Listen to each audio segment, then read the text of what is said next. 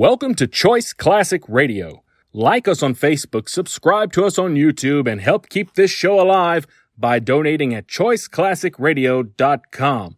For more of your favorite old-time radio shows, join us on our companion podcast, Choice Classic Radio, Mystery, Suspense, Dramas, and Horrors, where we bring to you the most mysterious tales that the golden age of radio had to offer. And now, with over 167 episodes broadcast on NBC Radio from 1949 to 1953, we bring to you Dangerous Assignment. Now, a full hour of mystery adventure, the Saturday night feature of NBC's All-Star Festival. 30 minutes from now, it's The Man Called X. Right now...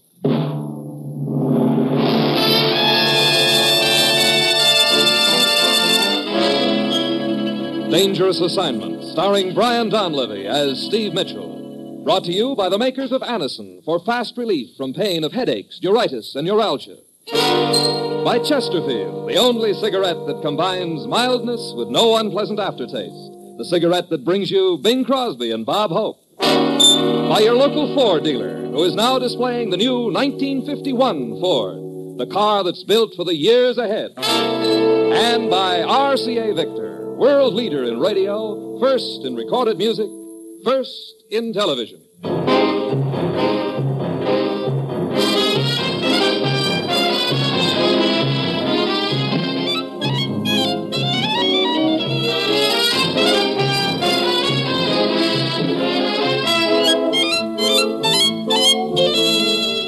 Yeah, danger is my assignment. I get sent to a lot of places I can't even pronounce. They all spell the same thing, the whole trouble. But when I walk into the commissioner's office, I don't realize this assignment's going to involve a worthless scrap of paper, which almost turns out to be my own death warrant.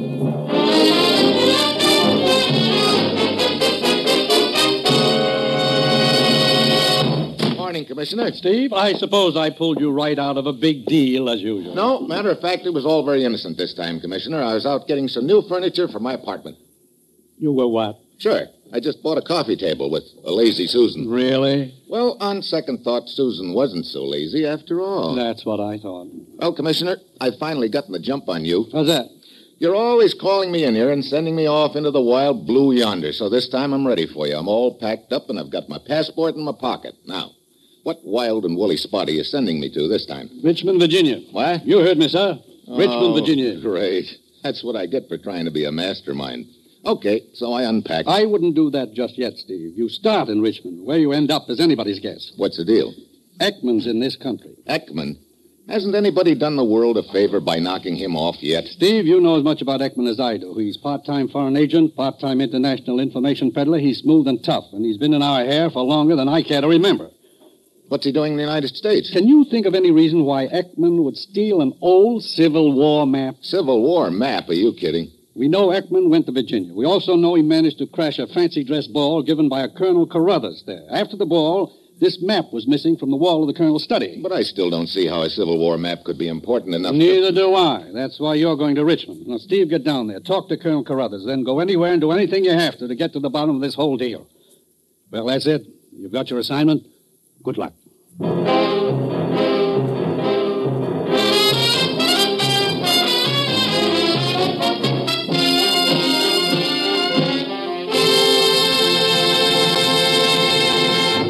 You're listening to Dangerous Assignment, starring Brian Donlevy in the role of Steve Mitchell, colorful, two-fisted government agent.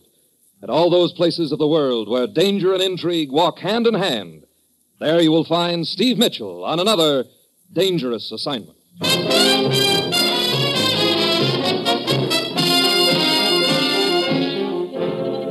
Well, I've had a lot of screwball assignments in my time, but this one takes the cake. A Civil War map yet. I suppose the next thing I'll find out is that I'm up against a plot to blow up Chesapeake Bay. It's Wednesday when I get to Richmond. I head for Colonel Carruthers' mansion.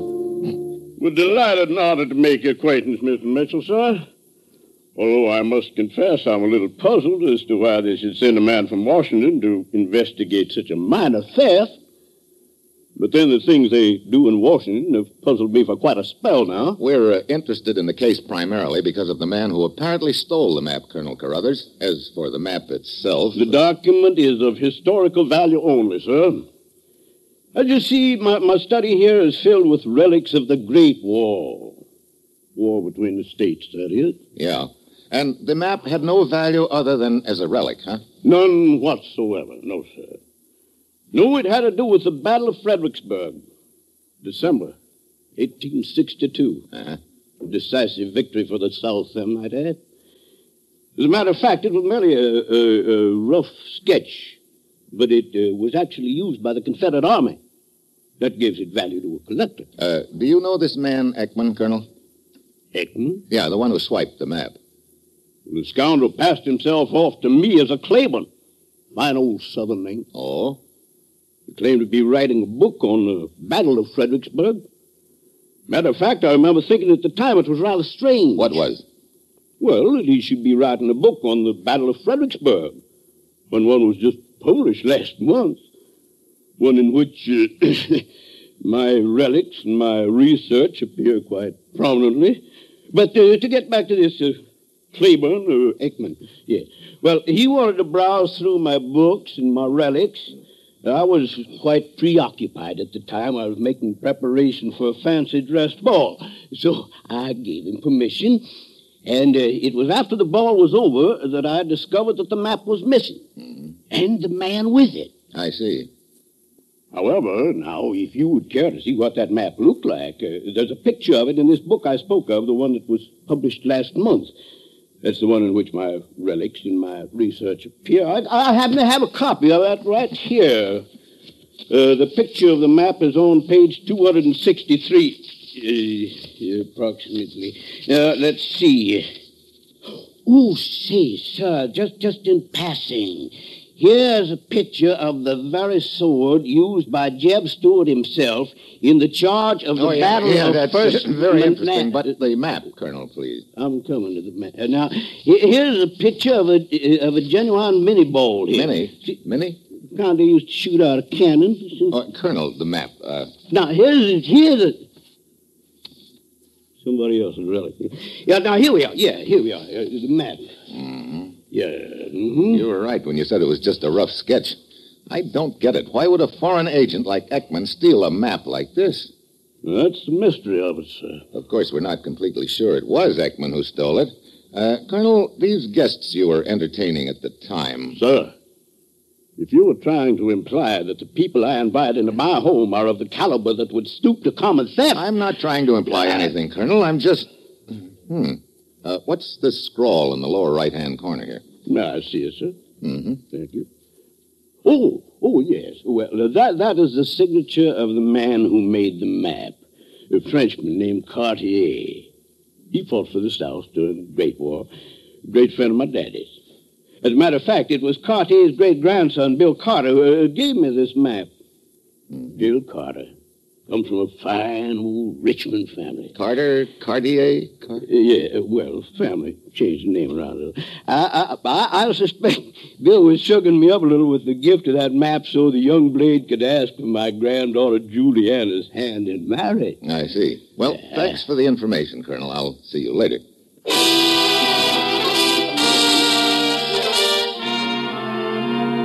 I leave Colonel Carruthers' house still as much in the dark as when I came. Why Ekman would steal a map 90 years old is a way beyond me, but there must be a reason. I've got to find out what it is, which means that first I've got to find Ekman. So I start checking. 3 hours and $25 later, I find a cab driver who remembers taking a man answering Ekman's description to the Colonel's house last night, waiting for him a few minutes, and then taking him to a hotel in Richmond. I try the hotel, but Ekman's just checked out. The clerk remembers, however, hearing him inquire about the sailing time of a ship named the Southern Empress from Norfolk. I get there just as the ship is hauling in her gangplank, but I make it aboard at the last second and head for the bridge and the captain. No, Mitchell, there's no Claiborne on my passenger list, and no Ekman either. That doesn't surprise me, Captain. Ekman used the name of Claiborne in Richmond, and he could be using another name now. You sure he's on this ship? Pretty sure. Well, you've written down his description for me. I'll pass it along to the rest of my officers. Okay, I'll nose around the ship and spread the word among the stewards. I think that would be your best chance. Incidentally, where are we heading? Lisbon, Portugal. Lisbon? Does that make sense to you? This man Ekman, I mean. Is that where you figured he'd be heading? Lisbon, Coney Island, what's the difference does it make? Right now, nothing about this deal makes sense. Well, I'll check with you later.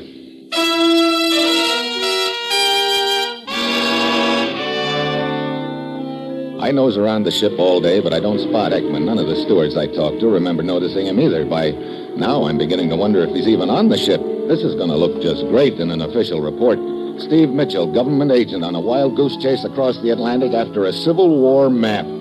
Well, towards evening, I head for the bar. Then I spot the girl. When I first noticed her, she's 3 stools away. The next time I look, she's 2 stools away. Then, all of a sudden, she's right beside me. Howdy. Hello. I always feel a girl shouldn't sit in a bar alone. Doesn't look right. Oh, well, now you're not alone. You probably think it's real brazen of me to talk to a man I don't know. Well, they tell me life on board ship is pretty informal, Miss, Besides, my first name's Zoe. Steve Mitchell. Now, isn't that one? That one? I just knew your name would be Steve. Oh, don't ask me how. I just knew.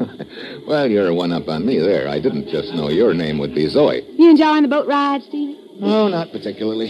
How about you? Sounds like this is the farthest you've ever been away from the Mason-Dixon line. Oh, now you're just poking fun at me, Stevie. So I think I have myself a mighty fine boat ride. Sure enough, I can manage to make me some friends. Poor little helpless girl like me, she needs friends wherever she is. I tell you for sure. You don't look very helpless to me, the way you've been downing those straight shots. Oh, those are just to give me some courage, Stevie. I'm naturally such a shy little old person. Yeah, I can see that. You on a vacation, Zoe? Uh-huh. How'd you happen to pick Lisbon? Now, isn't that one? I couldn't in all the world tell you why, Stevie. I just stuck a pen in a map, and it said Lisbon. I see. You know, this life aboard the boat, it's all so new to me. Sometimes I wish I'd stayed right at home. Body gets to feeling so helpless. So now we're back on that helpless routine? Oh, but I really am, Stevie. Why, you wouldn't believe it, but I can't even get that little old door on my stateroom lock. 35B, that is. That lock just won't seem to work right. Isn't that awful? Well... As a matter of fact, I think I ought to go try it again. I just know I won't be able to make it work right. Maybe sooner or later I'll find me some nice person who can help me. I don't doubt it. I'll see you later. You never can tell. That's quite a number, friend. Huh? I say, the little lady, she's quite a looker, isn't she? Well, she's looking all right. Cully's the name, friend. John J. Cully. Mitchell's mine. How are you? Oh, well, I've had a little bout with my stomach right after we put to sea, but I'm feeling much better now. See, this is my first boat trip. I've ridden every railroad in the United States in my time, but never out on the Briney. Yes, it's quite an experience, yes, sir. You travel a lot? Oh, yes, sure do. Here's my card, friend. John J. Cully, Acme Button Company. Well, you sell buttons? Well, I don't give them away. Oh. Yes, I figure I've sold an average of 2/3 a button to every man, woman, and child of the United States. Quite a record. But what good's 2/3 a button? Oh, say, you're mighty quick on the uptake there. Yeah, I'm a car. You ought to be shuffled and cut. Oh, fine. You know, you and I speak the same language, friend. Thanks. Yes, I've sold buttons in every state there is. Now I'm going over to do the same thing in Europe. The zipper doesn't have you scared, huh? Well, sir, that used to be a dirty word to me. But the way I've got it figured out now is this is a big world, friend. There's room in it for the zipper and the button. Well, that's reassuring. You know, our president said to me not a week ago, he called me into his office, he did, plunked me down in a chair, and then old S.H. says, S.H., that's our president, says to me, J.J., that's me. you. Right, yes. He says to me, go out, J.J., go out and button up the world. It's a great thought, isn't it? Oh, inspiring. I beg your pardon, Mr. Mitchell. Oh, Captain, excuse me, Mr. Cully. Oh, yeah, sure thing, friend. Keep 'em flying. You mean keep them buttoned? What is it, Captain? You know that particular passenger you're looking for? Ekman? Well, there's a man in 31B who answers the general description, but his name is Pettibone. Thanks, Captain. I'll pay him a little visit.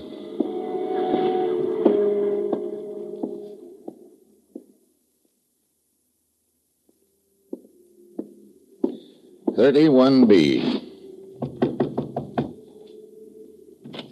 Why, Stevie. Well, Miss Magnolia Blossom. I thought your stateroom was 35B. Oh, it is, but I always feel that a person belongs to get acquainted with the neighbors. And when Mr. Pettibone was kind enough to ask me to step in for a teeny little old drink... Where is Mr. Pettibone? He just stepped out for a minute. I'll be right back. You said you were just on a vacation, didn't you, Zoe? I sure enough did. You're sure that's all there is to it? You don't happen to be interested in any Civil War relics, do you? You mean the war between states? Well, I'm sure I don't know what you're talking about, Steve. I don't... Oh, here's Mr. Pettibone now. Hold it. Let go of me. You're not Ekman. Of course, Ekman. Of course I'm not Ekman. I'm Mr. Pettibone, if you please. And if you're a private detective, you can tell my wife. Private detective? Wife? Oh, great. Thank you and good evening, Mr. Pettibone.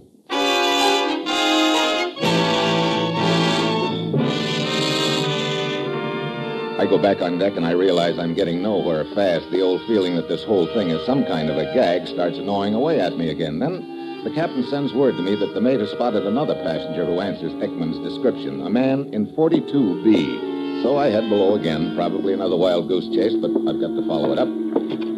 I knock. No answer. Door's unlocked. I go inside. Stateroom's dark, and I catch a whiff of a heavy Swedish smell. I flick on the lights. The room is all torn up. Then I hear a sound behind me. I start to whirl around, but too late. Something hard connects over my right ear, and I hit the deck.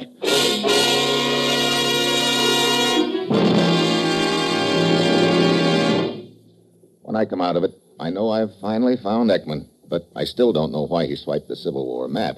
He's very, very dead.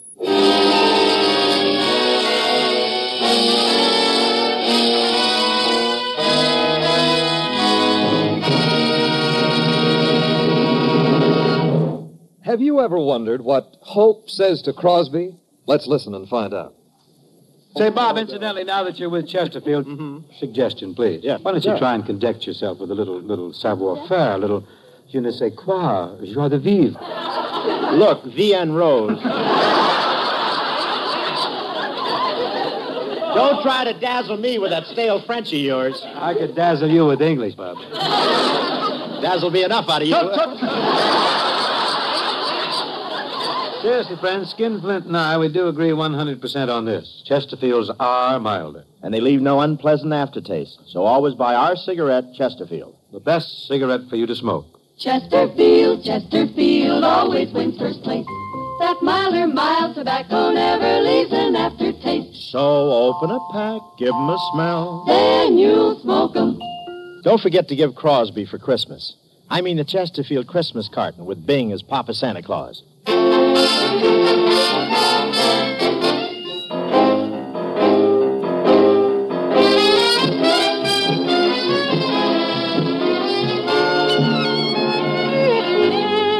Now back to Dangerous Assignment and Brian Donlevy as Steve Mitchell.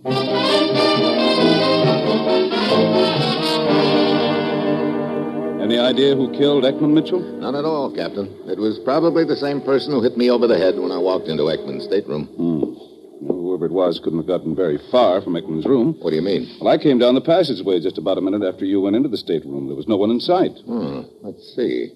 Who are some of the passengers whose staterooms are near Ekman's on B deck? Well, Ekman's stateroom was 42B. There's a Miss Forsyth in 35B. Yeah, the Southern Fried Chicken. And a Mr. Pettibone in 31B. Yeah, I've already met Mr. Pettibone, too. I believe that most of the rest of the passengers from that area were up on deck when it happened. Well, so now I'm worse off than ever before. Now I don't know who's got the map. I wouldn't say that. What do you mean, Captain? You have the map. I have the... Now, look. Take a look in this envelope. Hey, the map. Where did you get it, Captain? The mate told me this Ekman had asked him to lock up the envelope in the ship's safe, so I thought I'd better see what was in it. Yeah, it looks like the picture of it that I saw in that book that Colonel Carather's placed back in the States. What's so important about it, Mitchell? That's the point. It's just a rough sketch drawn by a guy named Cartier almost 90 years ago, so now I've got it. But I still don't know what the deal is all about. Wait, did you lock up Ekman's stateroom after we left? Yes, I also posted a guard there. Good. I'd like to examine his papers. I'll meet you there in 10 minutes. First, I want to have a talk with the Belle of the South.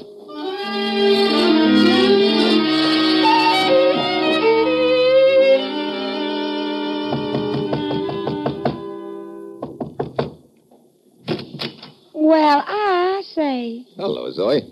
Now, I just bet you finally came to see if you could help me fix that little old lock on my door. Well, not exactly. Oh? Zoe, the last time I saw you, you were in Mr. Pettibone's stateroom. How long did you stay there after I left? Only a minute, Steve. And Mr. Pettibone, he was quite disturbed about your visit. He seemed to think you were a nasty old private detective or something like that. I told him I wouldn't pay you no never mind. Why do you ask? Because not long ago, a man was killed just a few staterooms away. Oh, me? The things that can happen on a boat. Yeah, the things that can happen on a boat. I suppose you wouldn't be knowing anything about it. Well, Stevie, whatever do you mean? What's the matter? Nothing. You got a cigarette, Zoe? What? No, Shugs, I'm all out. I see. Where are you going? I'll see you later, Zoe. Well, I do declare if you aren't the strangest man I ever did.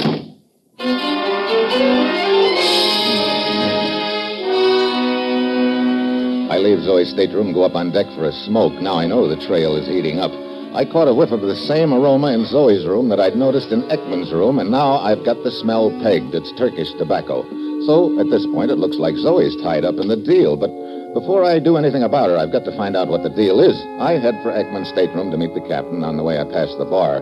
Cully, the button king, flashes me a big grin and waves me to come over, but I've got no desire to talk buttons at this moment, so I keep walking. The captain and I go over all of Ekman's papers carefully, and finally, I find something. What is it, Mitchell? A letter, Captain. Written by a guy named Corelli in Lisbon, and addressed to Ekman. It refers to certain interests who are willing to pay for proof. Proof of what?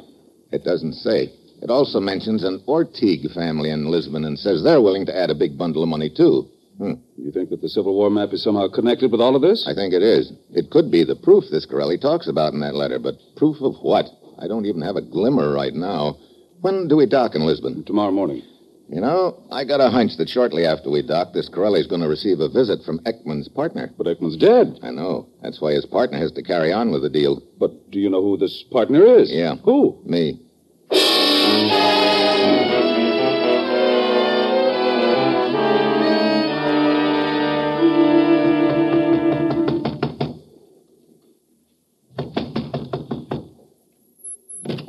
Yes? Corelli? Who are you? A friend of Ekman's. Oh, come in. When did your boat dock? 20 minutes ago. Where is Ekman?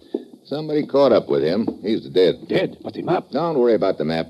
It's a good thing Ekman and I both were working together on this deal. You have the map? Yeah. Give it to me. Not so fast, Corelli. I've been thinking. I'm not sure the dough is enough. What? But it was all agreed. The interests who wish the map are willing to pay $10,000 American, and the Ortigue family is willing to add another $10,000. Maybe the map is worth more than that. I would strongly advise you not to try and bargain with them. They are getting restless as it is. Any further delay might ruin the entire transaction. Okay, I'll call you in a couple of hours, Corelli. Very well. And if you do not have the map for me by then, I would not be surprised if the parties I represent had something for you. Something for me? What do you mean? A bullet.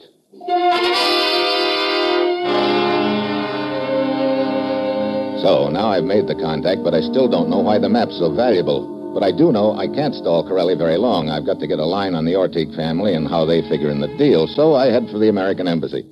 The Ortigue family? Well, sure, they've been a thorn in our side for quite a while, Mitchell. At least Mrs. Ortigue has. That's just what I'd like to know, Woods. What about them? Well, Mrs. Ortigue owns some land in the Middle East with a chromite mine on it. You know, the stuff that's used in steel manufacture. Yeah. She's leased the mine to the interests on the other side of the fence. We'd like the lease because we need all the chromite we can get. Her husband's willing to go along with us, but she says no soap. And it's her land, so there we are. How'd this Mrs. Ortigue get the land in the first place? Well, we've got a pretty big file on it. She inherited the land from her grandfather. He was the only living relative of his uncle. There'd been a son, but he was lost at sea on the way to America. So the upshot is, old man Cartier leaves the land to his nephew, who in turn leaves it to his granddaughter, Mrs. Ortigue. And... Wait a minute. Did you say Cartier? Yeah, Mrs. Ortigue's maiden name. Why, does the name ring a bell? A fire alarm. Let me check those files. I think this whole deal just fell into place. I go through the files, and 10 minutes later, I've got the answer. I go out and get into my car. And as I'm pulling away from the curb, I smell a very familiar aroma. The same Turkish tobacco I'd noticed in Ekman's room at the time of his murder and later in Zoe's room. But before I can turn my head around, there's a gun barrel pressing against the back of my neck. Well, hello, Zoe. I can't say I'm too surprised to find you in my back seat. I'm afraid you've got the wrong party, friend. Cully. Yes, just call me J.J. Now keep your eyes straight ahead, friend. So the world's leading button salesman turns out to be the big boy in this deal. Right you are, friend. Now, there's only one thing more I have to button up. What's that? You. And I can do that very nicely with just one slug.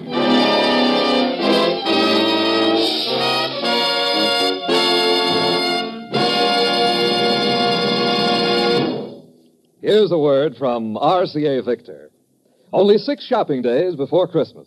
But that still gives you time to adopt the RCA Victor plan for 365 Christmases every year. Just hie yourself to your RCA Victor dealers on Monday and acquire that perpetual Santa Claus, the gift that keeps on giving every day, every year to everybody. An RCA Victor million-proof television set. You'll have your choice of 18 different members of the RCA Victor Royal family of television. Every one is a superb value. But if you're a real wizard at investment, you'll choose a magnificent combination, which gives you RCA Victor console radio and console phonograph right along with your RCA Victor television, all in one beautiful cabinet, and for far, far less than you'd pay for separate instruments of comparable quality. Whichever RCA Victor set you choose, it'll make every day feel like Christmas for everybody in your family. See RCA Victor million-proof television.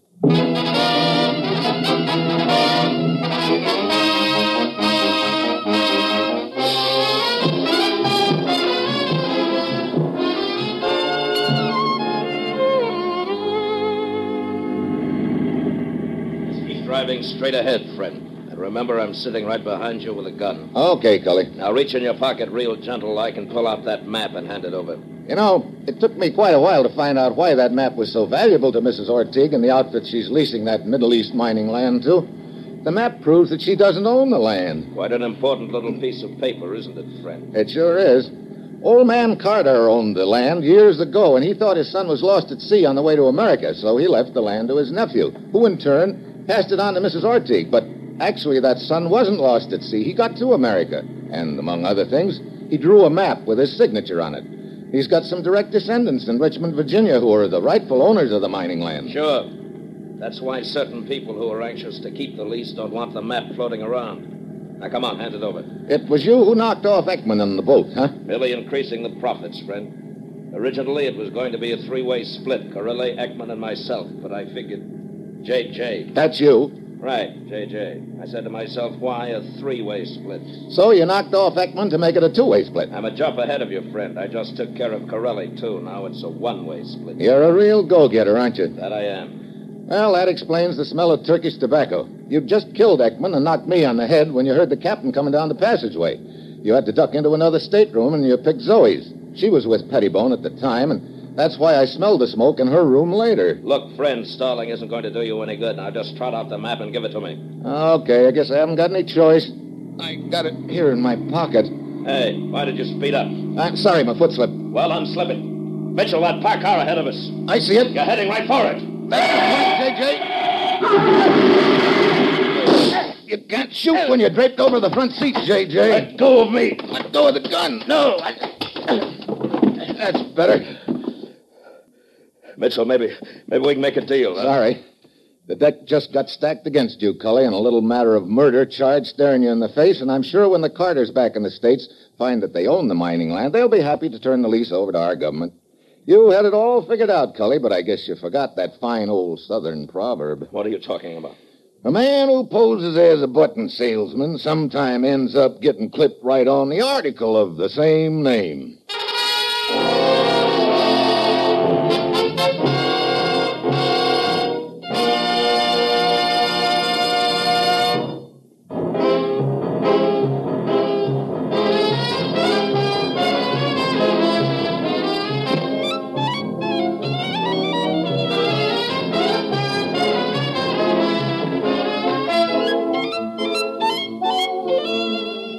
Dangerous Assignment, starring Brian Donlevy as Steve Mitchell, is written by Bob Reif and Adrian Jondo.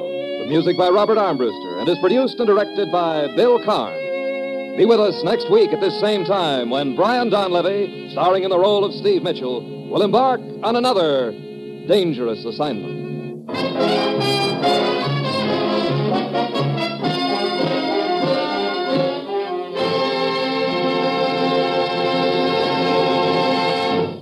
Dangerous Assignment came to you from Radio City in Hollywood. Now, more mystery on NBC's All-Star Festival. Stay tuned for Herbert Marshall as The Man Called X. This is NBC, the National Broadcasting Company.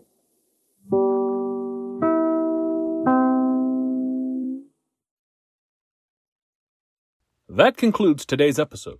We'd like to thank you and remind you to donate at choiceclassicradio.com. Remember, your donations make episodes like this possible.